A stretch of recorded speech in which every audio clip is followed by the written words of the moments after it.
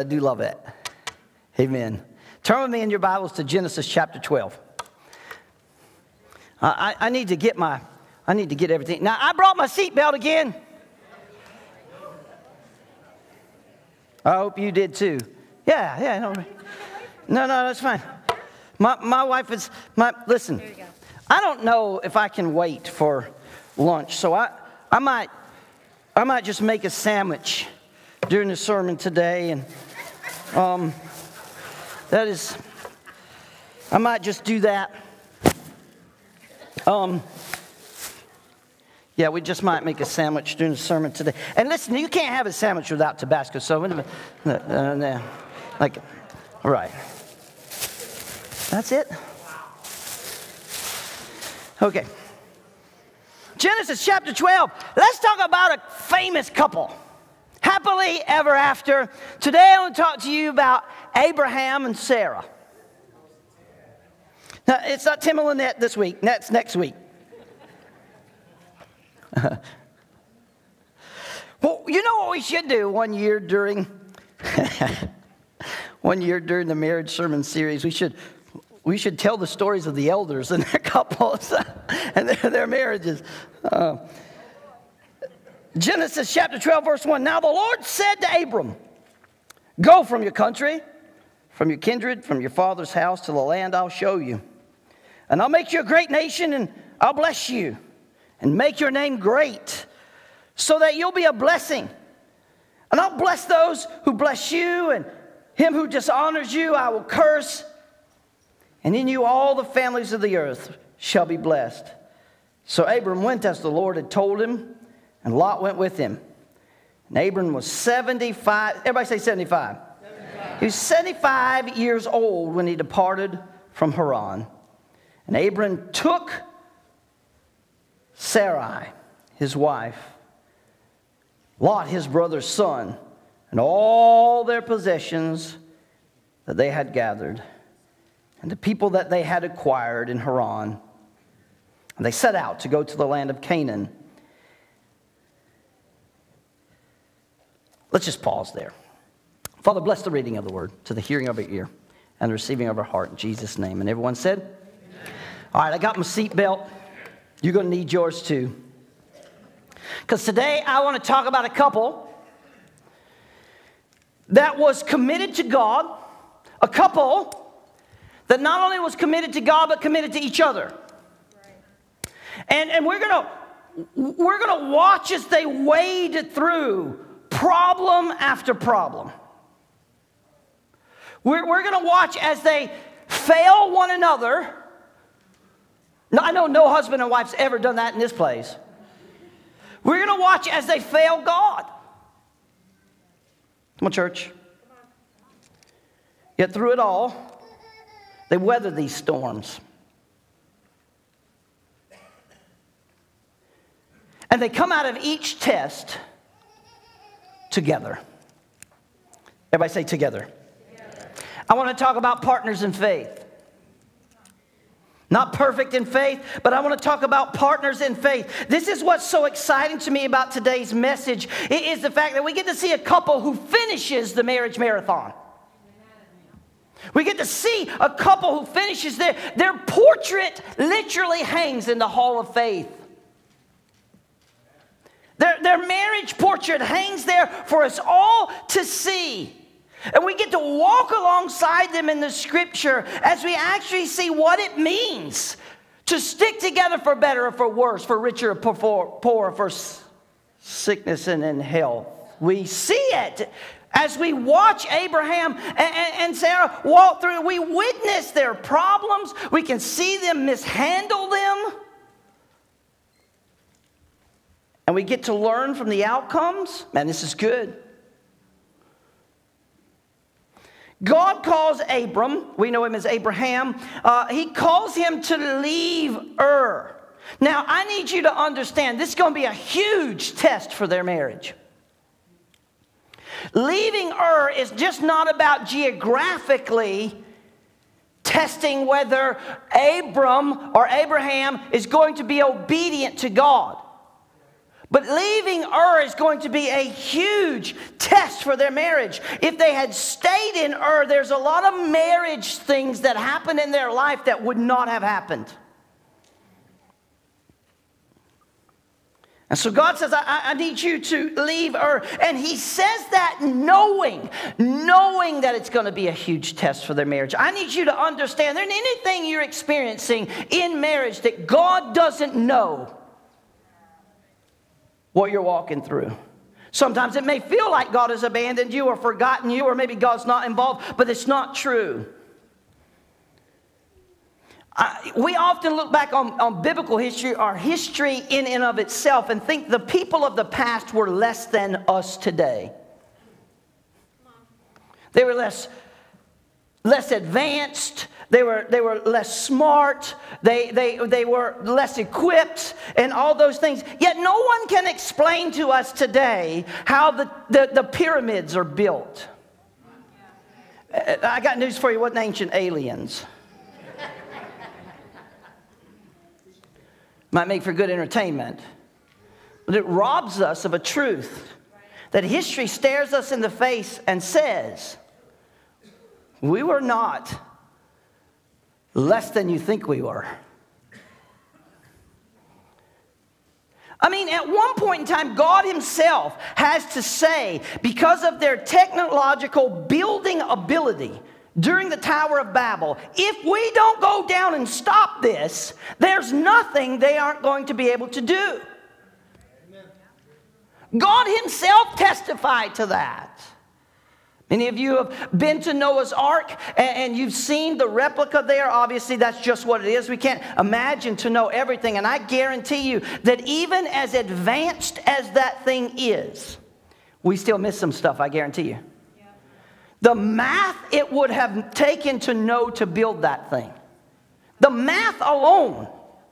Minus the architectural understanding and the building ability and those particular things. Listen, they were not less than us. And so when God says to Abram, I need you to leave Ur, you need to understand that's not a small ask. Ur was very advanced. The Tigris and the Euphrates came together right there. It was incredibly fertile and lush. And because of that, it was a shipping port. And there was great technology, great wealth in this area. And we know that to be true because Abram was a wealthy man.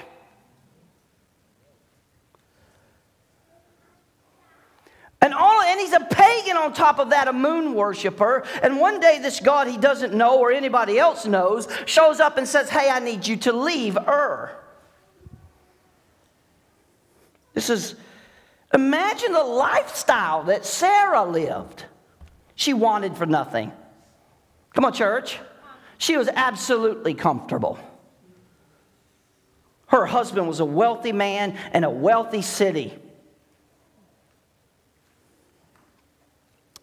But we know how the story ends, and so we tend to overlook a little bit of that stuff. We know that because they arrive at God's destination for them and they wind up in the center of God's will, we tend to overlook everything that happens through this. But I need you to understand that I know, and I know, you might not admit it, that there are a lot of people who are worried and wondering and not sure how their story's going to end. There are a lot of married people in this room and watching today who just for whatever's going on, regardless of their effort, no matter where they came from, but what they are going through right now, there's a lot of people who are worried and wondering, how will my story end? I get that. That's why these messages are powerful. This is a crazy story. I think it's a wife's number one worst nightmare. Leave. Pack it up. Leave your security. Go to a place. I'm not even going to tell you what the name of it is. You just got to go. You just got to go. And the truth is there's couples throughout history who've made similar monumental decisions without knowing what the Lord has laying ahead. Plenty of people have. Hello, somebody. I mean, I don't have time for the sake of time today to reiterate mine and my wife's own story. Most of you know it.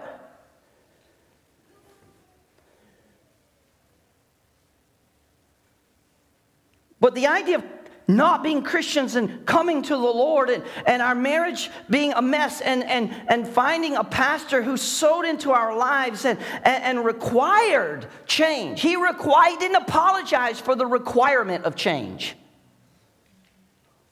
I've said this to many couples. He said this to me over and over in the McDonald's in Chipley, Florida, sipping his coffee while my wife was working at the McDonald's.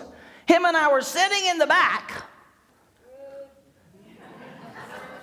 talking about our marriage, and she would often come out to refill coffee, I know, just to check on what we were talking about. But his statement over and over would be, Don, you can have the marriage you've always wanted. You just can't be married the same as you were. He was unapologetic about this because it was life and death.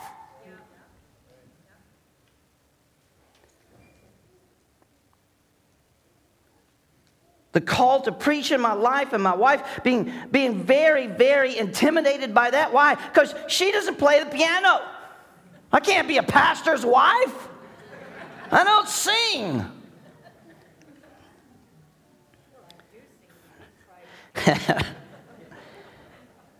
The call to leave Florida and the call to lead FFM. I just don't have time for all of that today, but somebody should write a book. Go ahead, Lynette. 60-40. You get 60-40. What's going on? You ever been in the middle of your marriage and just go, what is going on? Y'all know someone literally typed last week on the internet there, online, can we please put a mic next to Lisa so we can hear her during these sermons? Someone literally requested that. No, negative.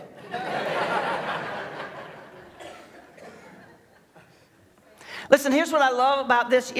Genesis chapter 11, verses 26 through 30. Listen, there's no drum roll or no huge introduction to Abraham and Sarah. Not like there was for Adam and Eve. No, there's none of that. There's none of that in there today in our story. But what we do have, and I need you to grab a hold of this, is we have 13 chapters. 13 chapters of the Bible dedicated to one couple's marriage.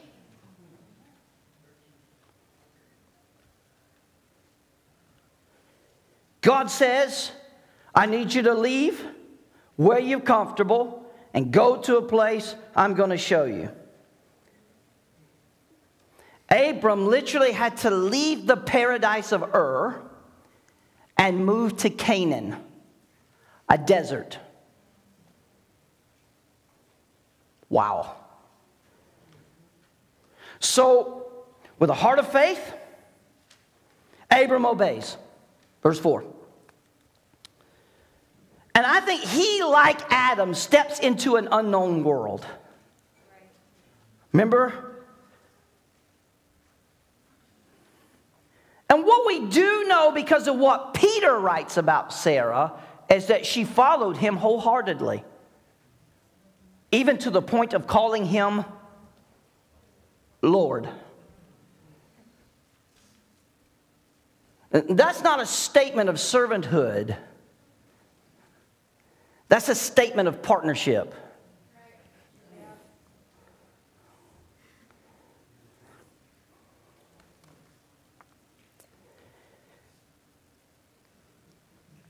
I love this couple because if you're a couple in crisis, this is a message for you today. Because this is a couple in crisis. You know, when we're first introduced to Sarah, what we're introduced to her about is not initially her beauty. Not initially even her submissiveness, not initially anything great about her. We're not told about her beauty until Abram, we're going to talk about that in a little bit, winds up in Egypt and is worried about it. We're not told about that initially. When we are introduced to Sarah, we're introduced to a flawed person. Right away. It's the way the Bible introduces us to her. It says Sarah was barren and she had no child. They're a couple in crisis. Because in that day, that was a huge deal. It was considered a curse in that culture for women not to be able to have children. It was considered a curse. Abraham is 75 years old when God says, I need you to leave Ur. Now, by this time in their life, they have been married for decades. So her being barren isn't a recent issue. This is not some new thing to Abraham.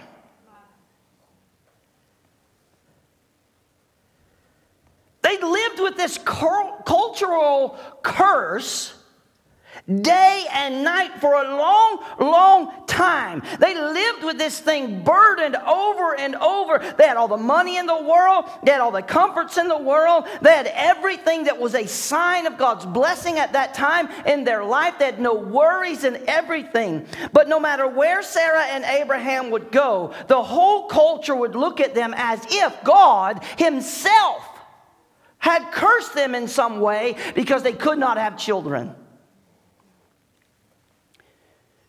Their marriage was full of this curse, full of this crisis, and no doubt it had weighed on them both at times. No doubt they'd had plenty of conversation about it. I'm sure that they couldn't have children, not because of a lack of practice. I just can't imagine.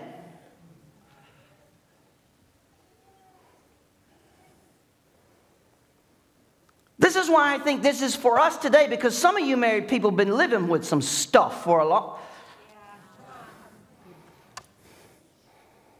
been living with some weight for a long time. You've been dealing with some issues for a long time, and maybe you just tried to get on and go on about it. Maybe you just tried to not make such a big deal out of it. Maybe you've come to this place, well, this is our cross to bear, and we're going to press through it. Or maybe this stuff you've been living with for a long time is the thing that tends to separate you and cause you to be enemies, cause you to fight, cause you to look at each other as less than what God. I don't know, but I know some married people. Hello, somebody. I know lots of married folk, and I see and talk to a lot. Some of y'all living with some stuff, and that's the reality.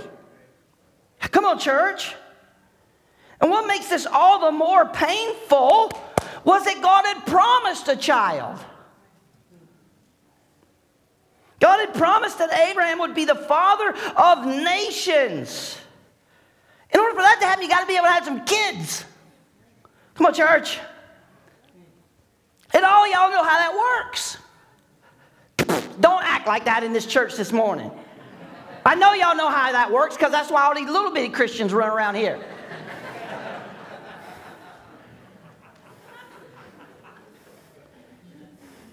Just found this one side the road today. Thought we'd bring it along. No, that's not how it happened.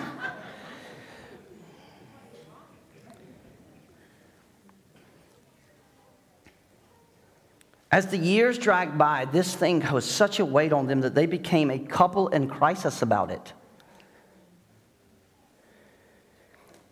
We move into Genesis chapter 12, okay, which is a little ways around. They've left Ur, and now they're partners in faith. Bam! All of a sudden, they've left Ur, and they're moving as partners in faith by God, and all of a sudden, they have barely arrived in Canaan, and there's a famine. Now, that's something they've never had to deal with before.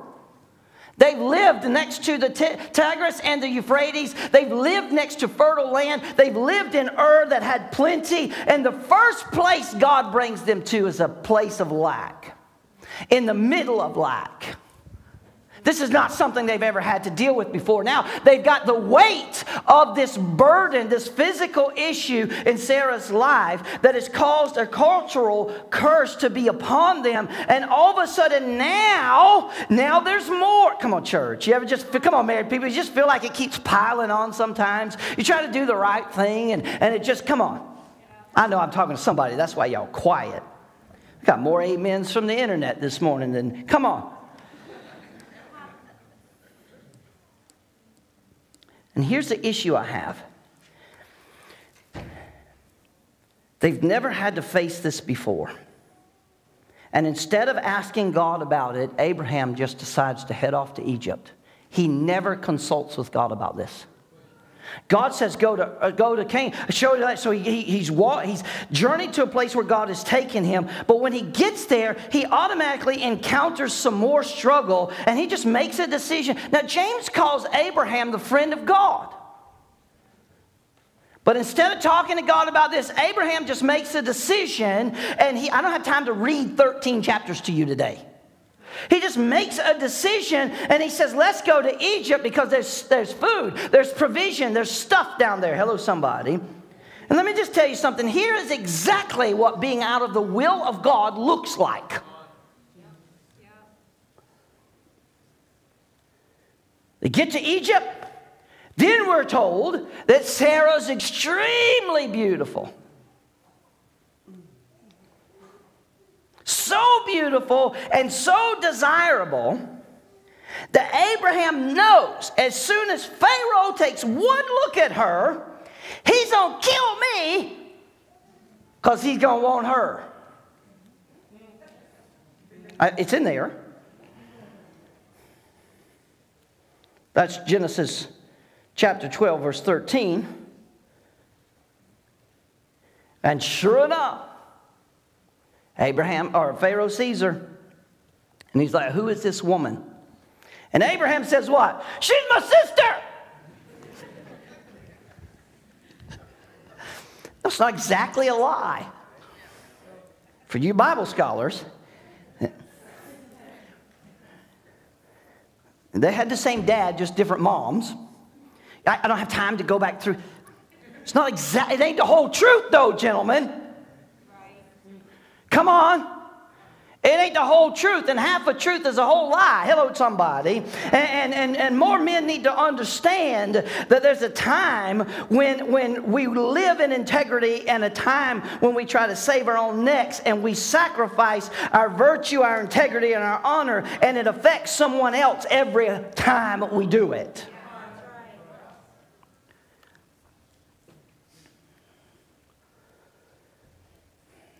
So Pharaoh throws her into the harem, and God is faithful. Aren't you glad God's faithful? Because in spite of Abraham's husbandly failure here, this is failure. Hello, somebody. Every lady in the church has said, amen. That was not good. That was a bad decision. Why? He didn't protect Sarah. He let Pharaoh take her into his harem, and God is like, I got you, Sarah, I got you. So in spite of Abraham's failure, God is faithful. And the story goes and says right away, God slams Pharaoh's house with a plague. So he gets so busy right away having to deal with the plague, he didn't have time to go have dinner with his new wife. Y'all know how dinner works. That's why all these little Christians are running around here.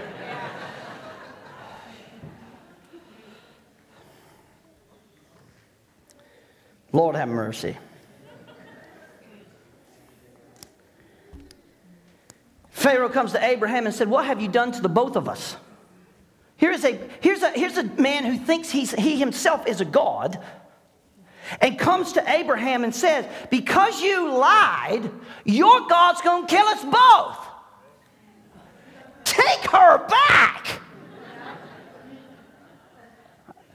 Y'all don't read your Bible like I do. What's the matter with you? It's good, but it ain't that good. Hello, somebody. God's going to kill us. So the next scene we get is 10 years later, Genesis chapter 16, and we got trouble in the tent. This is amen, oh me. I know nobody in here ever had trouble in the tent. They still don't have an heir.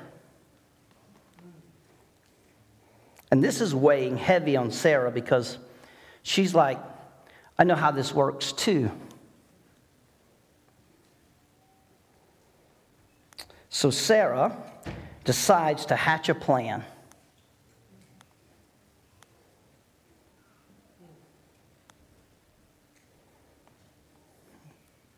And she even blames God.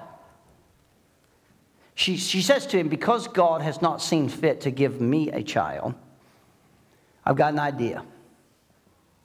Take Hagar. After all, God didn't say the child would come through me. He said the child would come through you. Take Hagar. This is a good plan, husband. This is a really good plan. This will work. And husband is standing there.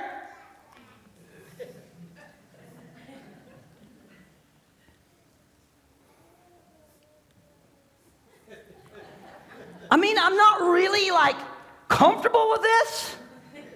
Because God didn't share that part of the plan with me. I just automatically assumed that because we were married and marriage, God loves our marriage. And so I just assumed that this is how it would work. But there's Hagar. And maybe God forgot. Maybe he forgot a little. Maybe he just left that detail out. And maybe, wife, you could be right. And you know what? If I have to take one for the team.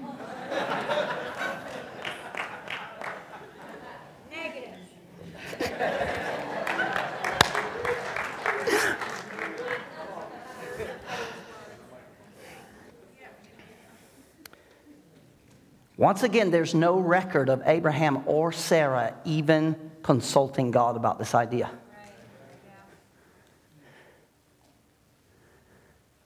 They never talked to God about it. They never talked to God about this. They didn't talk to God about going to Egypt. That puts them in this position of Pharaoh, and they never talked to God about Hagar, and that puts him in a different position. And make no mistake about it here, Abraham makes some key mistakes right here. First, he assumed that his wife's argument was valid. Yeah. After all, she had pointed out that God never said the child would come through her. This is the problem when you try to mix reason with faith. Second, he assumed that Sarah's offer was based purely on unselfish motives and that she was truly trying to help, and because of that, she wasn't going to have no issues with this.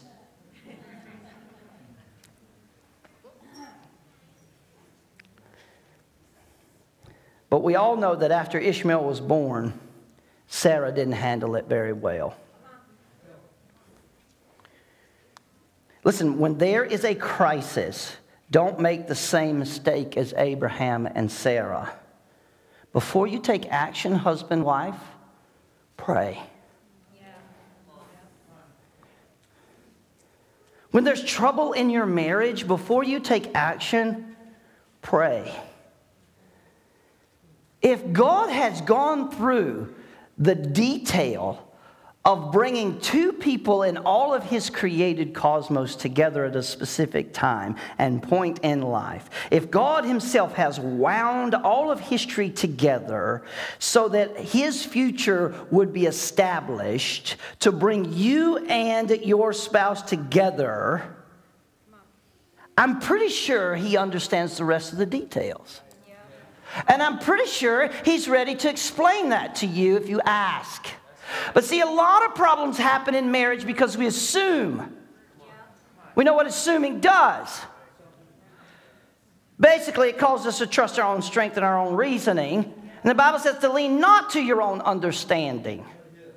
Press into God. Press into God as husband and wife. Here's what is incredible. Beyond their story in Genesis, this couple, because they were partners in faith, is mentioned 4 times in the New Testament. We not only have 13 chapters in the Old Testament that detail their marriage, but in the New Testament, they are also mentioned 4 times. Here's my first question for you married people. This is our first PowerPoint, if you will. Are you growing in God as a couple? Are you partners in faith? Listen to me God is not looking for perfection, only progression. And if you're like most couples, and most of us are, you're not where you want to be today. Come on, I would grow a little bit. I too am tired of the little things that often spoil the grapevine, or the little, you know what I'm saying? Like the little times that at the end of the day when maybe there's been just this tension in mine and Lisa's life over whatever. At the end of the day, I just go, why, God, why? Does it I don't want that. How can we develop our faith, married people, and grow more spiritually into partners of faith? How can we do this? Very quickly, and I'm going to move into my lessons here so we can get on to lunch. Hello, somebody. Because, man, I'm ready for my sandwich. You got to listen to God together. Everybody say together. At least 9 times God spoke to Abram and Sarah. At least 9 times. And let me tell you something, married people, he's still speaking today. Yes, he is. He's still speaking today. Many people often ask me, Lisa, when we try to define the difference between contract time and covenant time. When I look at a couple and say, you're going to spend 2 hours together, but in that 2 hours, you're not allowed to talk about bills, work, kids, chores, anything that's contract. You're not allowed to talk about that at all. What are you going to talk about?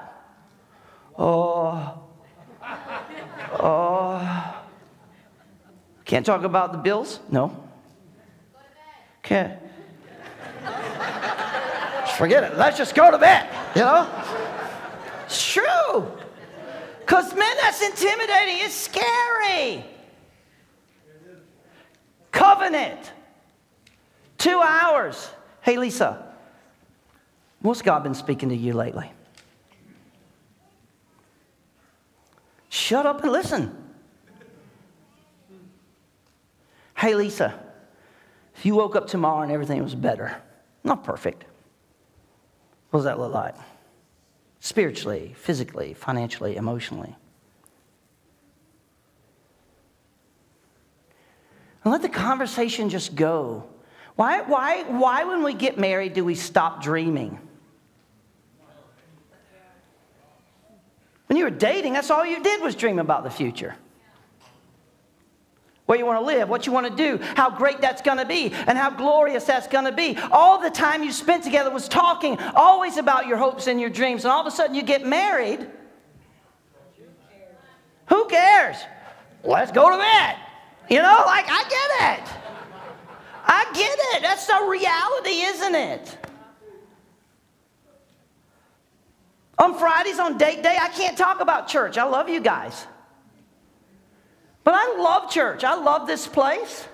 I love everyone here. I love everything about it. It's difficult for me to not talk about church on Fridays. It's not that Lisa doesn't love church. This is horrible.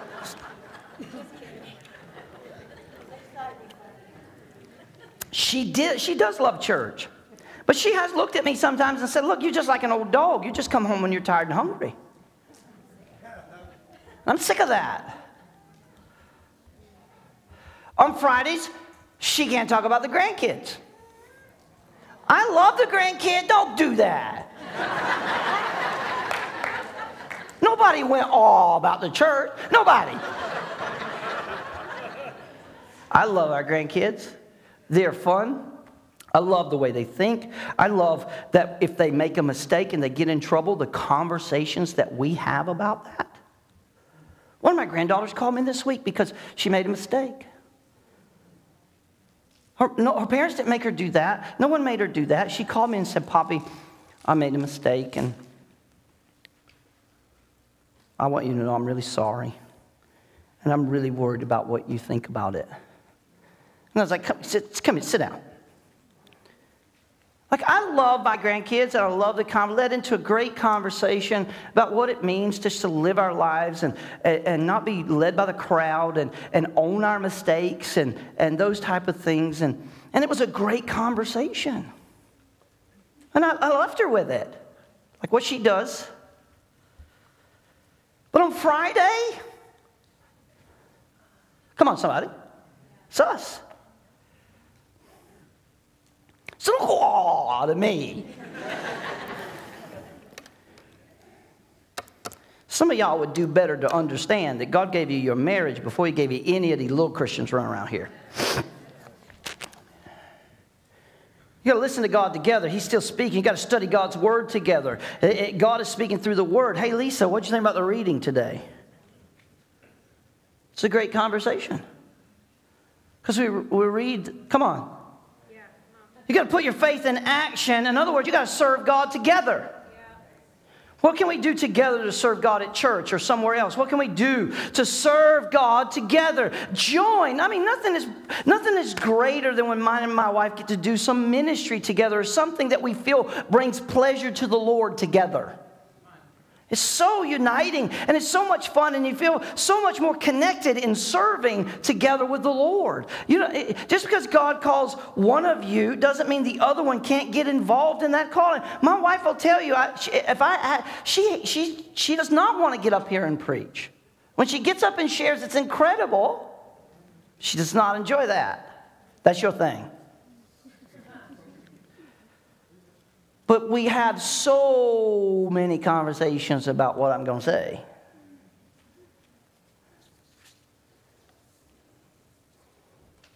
This is what faith looks like in your marriage. Now, let me put it all together for you right here. And I need you to just put on your adult ears. Hello, church. Just put on the seatbelt if you need to.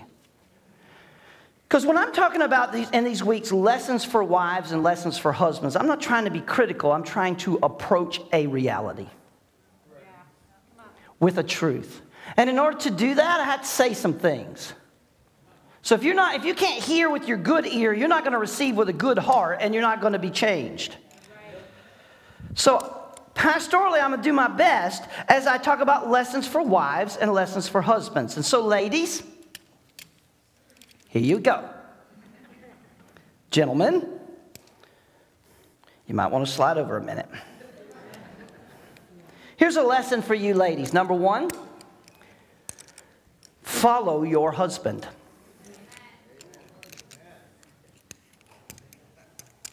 Where God calls him, God calls you.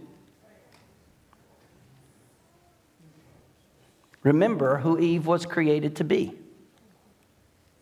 To help meet. Because in all of creation, as perfect as it was, God said, what I've called Adam to do, he has got to have her to do it. Follow your husband. God wants to lead you through your husband. Sure, yes, every husband will make mistakes in his leadership. What husband doesn't? But God has asked him to lead, and he has asked you to follow. This doesn't mean there isn't any communication.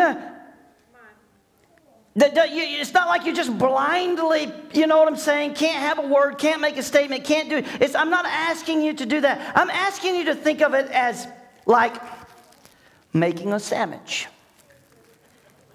Ladies.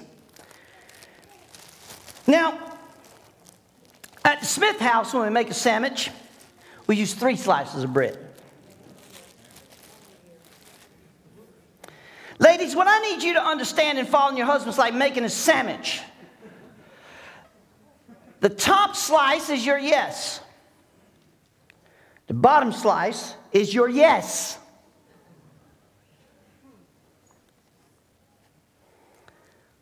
Now, what that looks like in the middle of your yes, how you posture your heart, the questions that you ask, come on someone, determines what that sandwich is going to look like. I got a yes and a yes. Your husband has spoken, God has said, and you are like,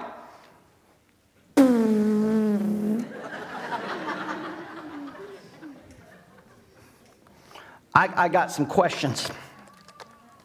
I got some questions. Right?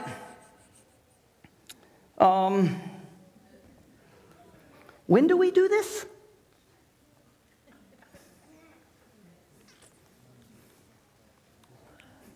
Come on, somebody. Because we want to spice it up some.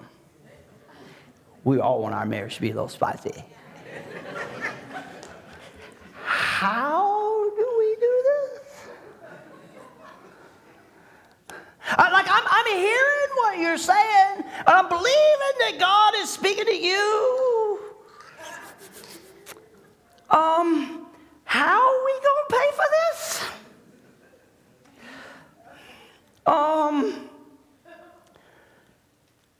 Just how am I involved in this?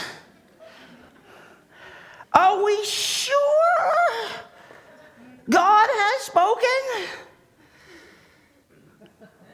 Because I'm not real sure about the fiery trials that are coming.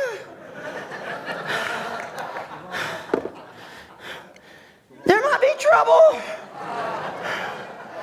And it might be a little warm.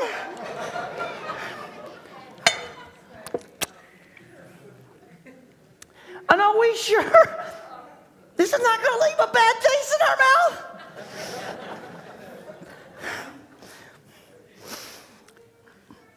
Are there any godly men in church for you to run this by? So we're sure it looks like it's supposed to look like. I mean, on top of it, we should really just think about asking the pastor or the elders. Because I'm really not sure I want a bad taste.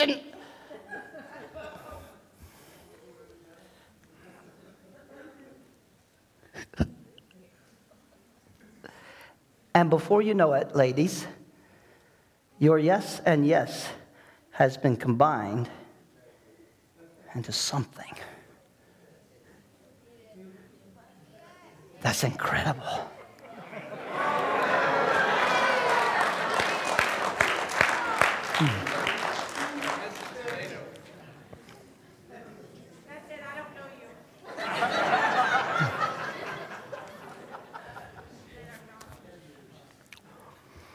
The wisdom that God has given the women in this house needs to be recognized. Your ability to discern needs to be embraced. And it should be welcomed, gentlemen. But ladies, try to go easy. Take your time. Stay positive and calm. Pray and focus on the goals of your marriage. Follow your husband. That's what you have to do. Follow him. A few of our young ladies in our church have married men outside the church who are following God. And someone would ask me, well, where are they going to go to church? She has to follow her husband. God must speak to that. Yes. I will always tell you, young ladies, remember, when you marry a man, you marry his leadership. And how you treat that determines how he stands and walks in it. Amen. Second idea, I need to move on real quick here, is beware of your great ideas. You're like, wait, I should have been in the husbands. I'm getting there.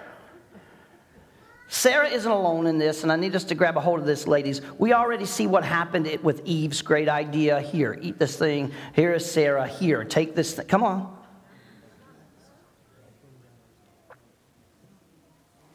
Even Rachel. I don't have time to read your Bible to you. In spite of all of God's promises, Sarah has the greatest idea ever. Baby with my servant. And nothing but trouble ever came from the birth of Ishmael, and it's still trouble to this day. If you have a great idea, ladies, and I just confirmed that you did, so all the emails that'll say otherwise, you need to listen to the message. Do nothing, ladies, until you have followed these steps. Stop and do nothing. Wait. Only fools rush in. Pray for God's leading. Search the scripture. What does God say about this idea that you've had? Seek godly counsel from other godly women. Then run it by your husband, and remember your goal is to be a partner in faith. This will help you lift him into leadership instead of cutting his legs out from under him. My wife once came to me, and I was going to make a decision about Malin, and because I'm the lead and it was going to happen, and by God, I don't care who, I got to answer to God for this family. I don't care who likes it or who doesn't like it. I am laying down the law. And my wife came to me and she says, I need to share my heart with you, and then I'm going to leave you to God. She said, I think what you're about to do is make a huge mistake, and it has nothing to do with what's right or wrong. It has everything to do with what I feel like it's going to do to the relationship between you and your daughter. And I'm going to ask you to carefully consider thinking about this decision again. She said, I've shared my heart, and whatever you decide, I will support. I'm going to leave you to God. And she walked away. That caused me to pause for a minute and think about what was the end goal of my decision. Was it that I'm in charge and everybody's going to obey my rules? Or was it to, no matter what was going on, always be relationally connected to my family? I thank God for her counsel in that moment. It was a great sandwich.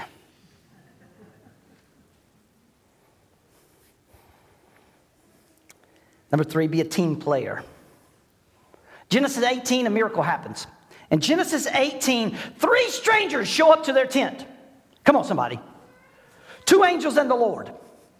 They're there. They're perfect strangers. And let me talk to you about this miracle. You'll never see this miracle again. As long as you live, those 3 strangers showed up, and Abraham and Sarah managed to work together in the kitchen to get a meal done.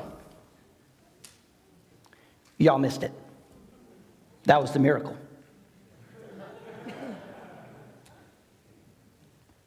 Oftentimes I can be in the kitchen and my wife's like, what are you doing in here? I live here. Not here. No, out. Be a team player. Do your best to work with your husband. Ask, how can I help? I've said this before in my own marriage. I've asked, when we were rebuilding our marriage, I asked it once, I asked it 5,000 times, what can I do to help? And it just included everything. And Lisa began to ask it too, what can I do to help? You see, this includes us together. 4th, learn to live without. I'm talking to ladies, come on. Sarah lived without a child. She went for decades wondering, watching, waiting for a baby, a promise. But in her discontent, it led her to make a serious mistake. And Sarah's impatience caused the birth of a nation that still plagues God's people today. Ladies, impatientness will always birth something wrong. Gentlemen, you can embrace that too. Learn sometimes, maybe I don't need that. And I've often said I think everybody ought to have to give it away at least once, everything. When we left Florida, we had to leave. We had to give up everything to come to Michigan. I came to Michigan with enough money to live for 1 month. 1 month. Give it all up. Learn to live without. Watch how freeing that is. 5th, ladies, focus on long-term faith. Long-term faith. What's your goal? Faith is meant to carry you through the long haul of life. Sarah made some mistakes, but when God looks over her life, He chose her and her name to be listed among the names of the people who are giants of faith. Come on, ladies. That is who you are. This is who you are. Do whatever you need to do to strengthen your trust in God. Praying demonstrates faith. Obey God when you don't understand, when you're living by faith. Your personal faith is a marathon. Watch this work, ladies. Don't consider it your own strength. Forgetting what lies behind. That's what Philippians says. And look forward to what God has ahead. Amen. Press towards the high mark of God. Ladies, take a deep breath. Husbands, Here's your lessons. Abraham's a man of contradictions. I said Abraham is a man of contradictions.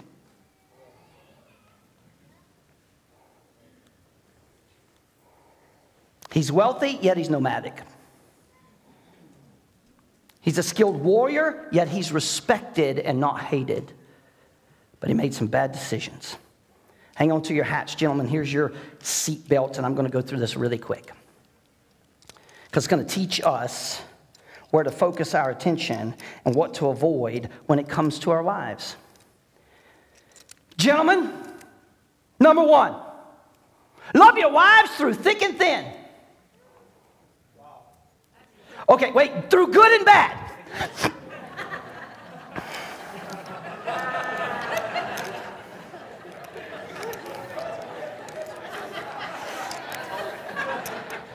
Sometimes it doesn't come out like you mean it.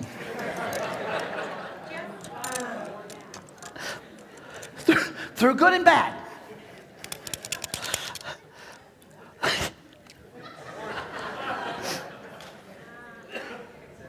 Sometimes you feel a correction of the Holy Ghost, just like that. Just like, poof. What'd you say? Of all the problems they have, pay attention to this, gentlemen. Of all their problems, I love this about Abraham. This will blow your mind. This will blow your mind. Watch this. Abraham never seemed to be concerned about Sarah's barrenness. You never see Abraham complain about it. You never see Abraham fuss at her about it. You never see him struggle relationally in their life about it, right? Yet God had made him the promise, I will give you a child and make you a nation. God had made him a promise. You're going to birth a nation. But the issue isn't me. The Bible clearly says that Sarah was barren. He could have easily been bitter about this, guys. Man, if it wasn't for that wife God gave me, if it wasn't for her issues, we could have everything God's promised us. He never made an issue about it, gentlemen. He never made an issue with it. He never caused her to feel less than a woman because of it. He never degraded her because of it. You cannot find it in the scripture where it seemed to bother him at all. He loved her. Abraham's issues challenges us, gentlemen, to love our wives unconditionally. When we are faced with difficulty and when we are in those positions, gentlemen, it is that time when we should redouble our efforts to reinforce our love for our wife.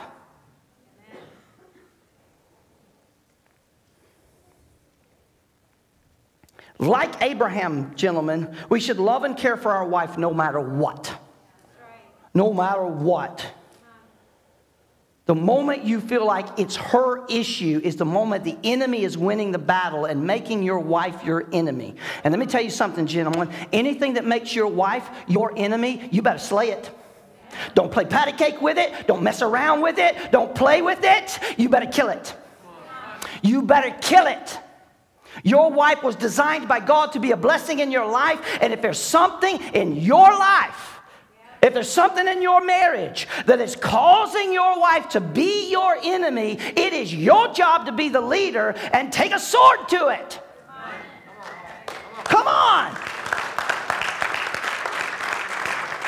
We are supposed to love our wives passionately, lead our children gently, and kill everything that gets in front of the first two. I will do away with everything that makes me argue, fuss, and fight with my wife. It's gone. Can't deal with it. And that calls me to number 2, gentlemen. Be consistent with your leadership. Abraham's not perfect. He made plenty of mistakes. Everybody say amen. He fails to consult God over and over and over again, and he messes up over and over again. He should have just talked to God, and he didn't do it. James says he's a friend of God. He's got this special relationship with God that nobody else has got during this time. I mean, all he had to do was talk with God. God wants to talk to him so bad he shows up at a tent with 2 angels to have dinner. But he's passive in some key areas in his marriage. So passive in some key areas in his marriage that he winds up telling Pharaoh she's his sister in order to save his own neck. Listen, following some crazy scheme to help God out by taking one for the team is not consistent leadership. Gentlemen, let's say you're frustrated, and young ears, you receive Pastor Don. Let's say you're frustrated in the intimate area of your marriage. And it's the lie of the enemy that'll tell you, Hagar, pornography is okay for you. After all,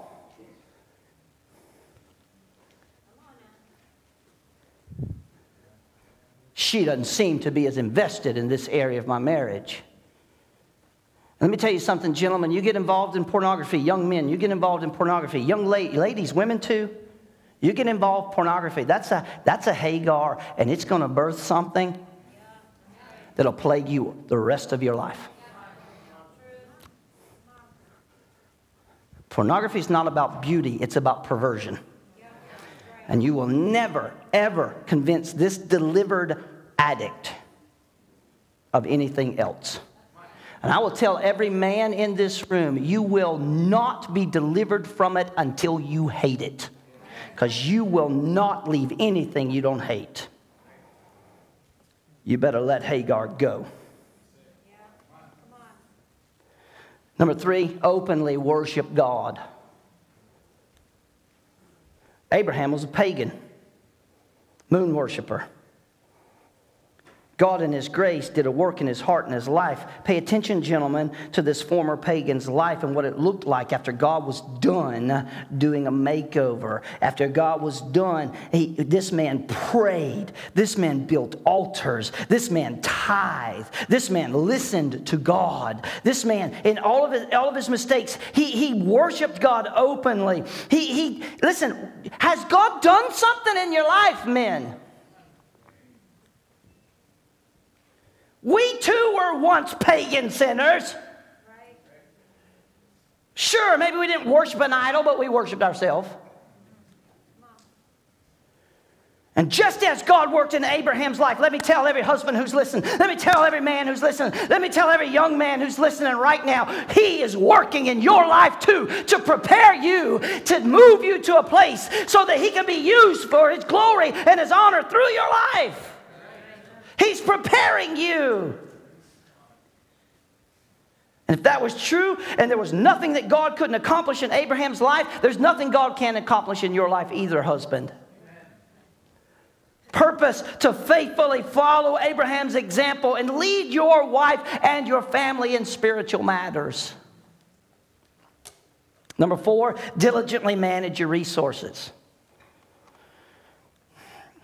Most couples have sold their souls, they've sold their marriages for the things of this world.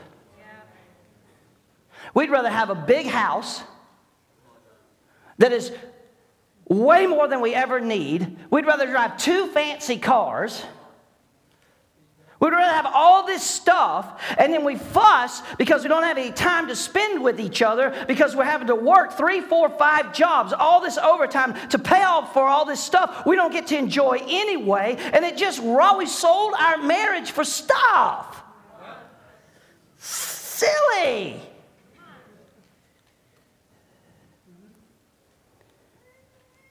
That's the biggest complaint my wife and I hear in our offices. We never spend any time together. Why?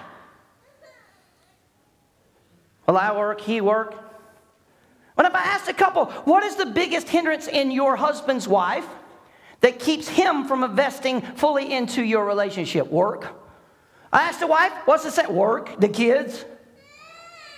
We all got to work. Come on. But I'm just telling you right now, when things become more important to you than your marriage, sooner or later you'll be left with neither thing nor marriage. Ooh, that wasn't in my notes. That's all Holy Ghost right there. Be faithful. Money is a big deal in marriage. Evaluate your heart, gentlemen. Determine what you really need. Get serious about debt so that you can become a giver. Men, you are responsible for the way your family's income is managed. Maybe you're not the secretary in the house, but you're still responsible. Faithful stewards involved is what makes stewardship work. Be faithful. Get involved. Of the top 3 things in marriage that cause marriage crisis: kids, sex, and money. Number 1 is money. Number 2 is sex. Number 3, well, one leads to the next problem.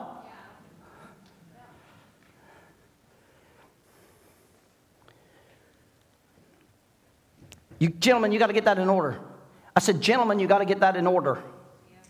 Number 5, and I'm moving on. Strengthen your faith, gentlemen. Abraham was God's man of faith, right? And so are you. And he trusted God, and so can you. Abraham's faith is the basis for Paul's whole argument in Romans chapter 4. I love it every year when we walk through discipleship with the disciples. And I get to literally just lay out a scene when we go through the book of Romans in the discipleship. I get to lay out a scene, a court scene, where there's a prosecutor and there's a defender. The book of Romans is the grace of God on trial.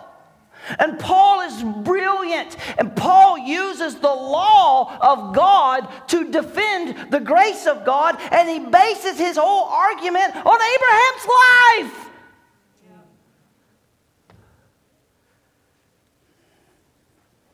Gentlemen, strengthen your faith.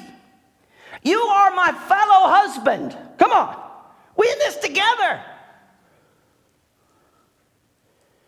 And we've got to follow Proverbs chapter 3, verse 5 and 6. So my fellow husbands, listen to this. Trust not in your own heart, and do not lean to your own understanding, but in all your ways acknowledge him, and he will make straight your path.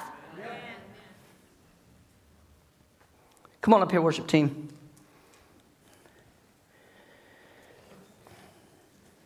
Here's one of those moments for us. 1,189. 1,189. That's how many chapters are in this Bible. And 13 of those chapters are about one marriage.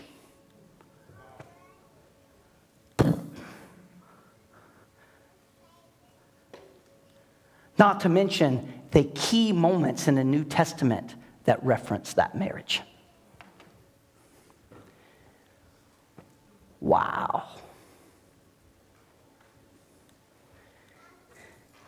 It's an epic tale of love and trial and partnership and adventure. Somebody say amen.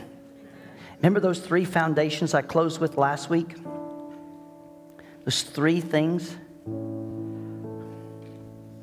The foundation is important. For Abraham and Sarah, no doubt it was faith. No doubt it was faith. He was a man of faith. She's a woman of faith. That's a perfect combination, and God can do a lot with that. That strong personal faith in God, each of them, which made them great partners in faith. This is why it's very important, young ladies and young men, not to be unequally yoked. If they're not Christians, what you doing? What you doing? Single people, what you doing? And don't tell me there ain't enough Christians out there. Are. There's enough single Christians out there. If you're going to be partners in faith, There's 13 chapters of 1,189 directly commenting and walking us through a marriage. Gosh, that's so powerful. And in that we see a blueprint. What God said they did. And like master builders, Abraham and Sarah followed the instructions of God. They had faith in his plans. They followed the blueprints. They had some hiccups like we all do. But the blueprint was important. And God gave them some tools, married people.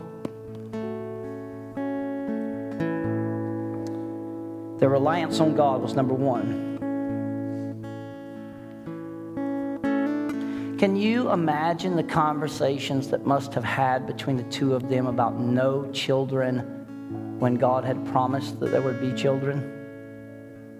Can you imagine just the struggle of that, the real conversation? I don't know about you as a husband and wife, but, you know, my wife and I have a great marriage, and even the difficult conversations, we have decided that because we don't raise our voice and we don't dishonor, devalue, or disrespect each other, those very intense conversations sometimes, they tend to always revolve around our wrestling with God and what's next. And our conversation is about what our eyes see and our frustration in that until it leads us to what God has spoken and we wound up in faith in it. Don't stay. Can you imagine their conversations? Patience, people, is a tool for the trusting the living God. It is a tool. God is not as in a big a hurry as you think he is. And as you work to build your marriage, no matter what the circumstance happens, no matter what slams you, no matter the ridicule or the mistakes or the things that happen in your life, the ridiculous decisions we all make from time to time, we look back on and go, what was I thinking? No matter how you have forgiven each other time and time and time and time again, no matter how hard it gets to trust God, married people, wait patiently on him. Remember Abraham's words, especially in quoting them over your marriage. Is there anything too hard for the Lord? Come on, church, stand with me.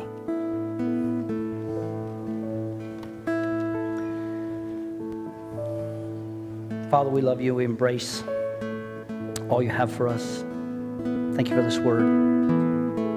Help us to receive it in Jesus' name.